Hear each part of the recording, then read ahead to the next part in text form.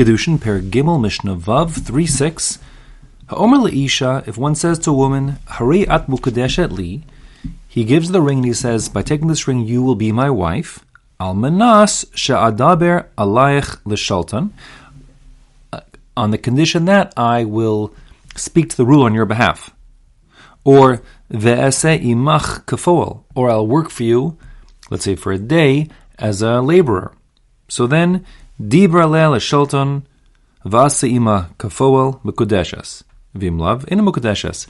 So then, since this was a standard case of a marriage that was effective as of now by giving the ring, or the whatever it was, the shavapruta, contingent upon him doing some particular subsequent act, if he does the subsequent act and speaks to the ruler, or works for her as a laborer, so then they'll be married. And if not, she's not married. In the interim, until he does what he's supposed to do, she'll be what's called mukudeshes, ve'en mukudeshes, both, in a situation of suffix, waiting to see what happens next.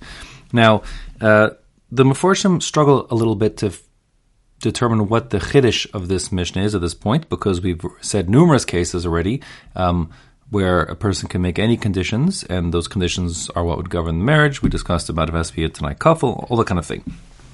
In any case, there's nothing really being added here explicitly. There are those who suggest that the chiddush here is, and this is like Rashi in the Ran, that the chiddush here is that if a person uses a proper item of value, like a coin or a ring, so then he can condition on some subsequent action.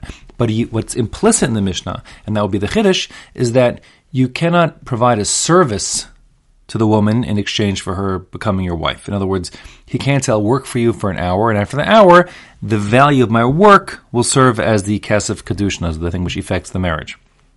And the reason why is that the labor itself, while he's doing it, is all adding up, and by the time he gets to the end, having completed the product, which is like one 1 hour unit of labor, so the first 59 minutes that she got are sort of now been accrued as like a halva, as like a debt that she got value, she has to pay him back, and therefore that's no good. It's kind of the same as the case we had before about him giving her those fruit, and then her eating the fruit one by one as he is giving them to her. By the time he gets to the last one, if the last one isn't worth the whole pruta, then she's not married. And similar here, since the last instant when he finishes the labor already, that last instant of work is not worth a pruta, so then she wouldn't be married. That's one possibility. Okay, whatever the case is, the Mishnah continues on now with a new case here, also a contingent Kiddushin. He says, Hariyat mukudeshet li, giving her the ring, al manas sheyirtze abba, on condition that my father is happy with this marriage. Now, as we said up to now, he can make any conditions he wanted, all of which will be equally, binding in the same way we said up to now. The case of this particular Mishnah, as the Bartanur brings from one Mandamar in the Gemara, is, he says, unless my father objects within the next 30 days, we're married. So then for the 30 days, it's a question mark. After 30 days pass, assuming the father didn't object, then they'll be married back from day one when he gave her that ring. It says the Mishnah, Ratza'av, and therefore if the father is happy, meaning he doesn't object within those 30 days, Mekudeshes, then they're married. Vimlav, and if the father doesn't, meaning the father isn't happy, meaning he objects to it, so then within those 30 days, Eina Mekudeshes, she's not married to him. Now, Mesa'av, if within that 30-day period the father hadn't expressed disapproval, but he dies, so of course at that point he's not going to be expressing any disapproval because he's no longer alive, Harezu Mukudeshes, then immediately she's married to him because there's no possibility of him objecting.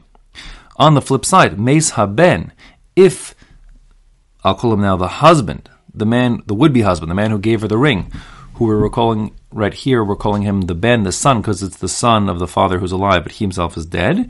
So then, Melamdin es ha'av lomar she'eno rotze, we, the Bezdin, instructs, informs, teaches the father that he should say he objected to the marriage.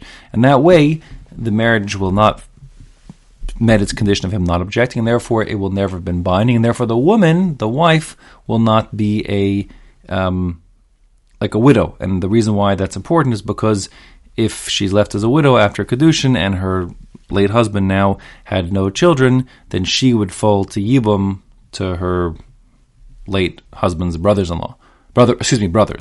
And therefore, to avoid her falling to Yibum and to be able to marry whomever she wants, the father says he objected to the marriage, and then retroactively she never will have been married, so she's free to marry whomever she wants.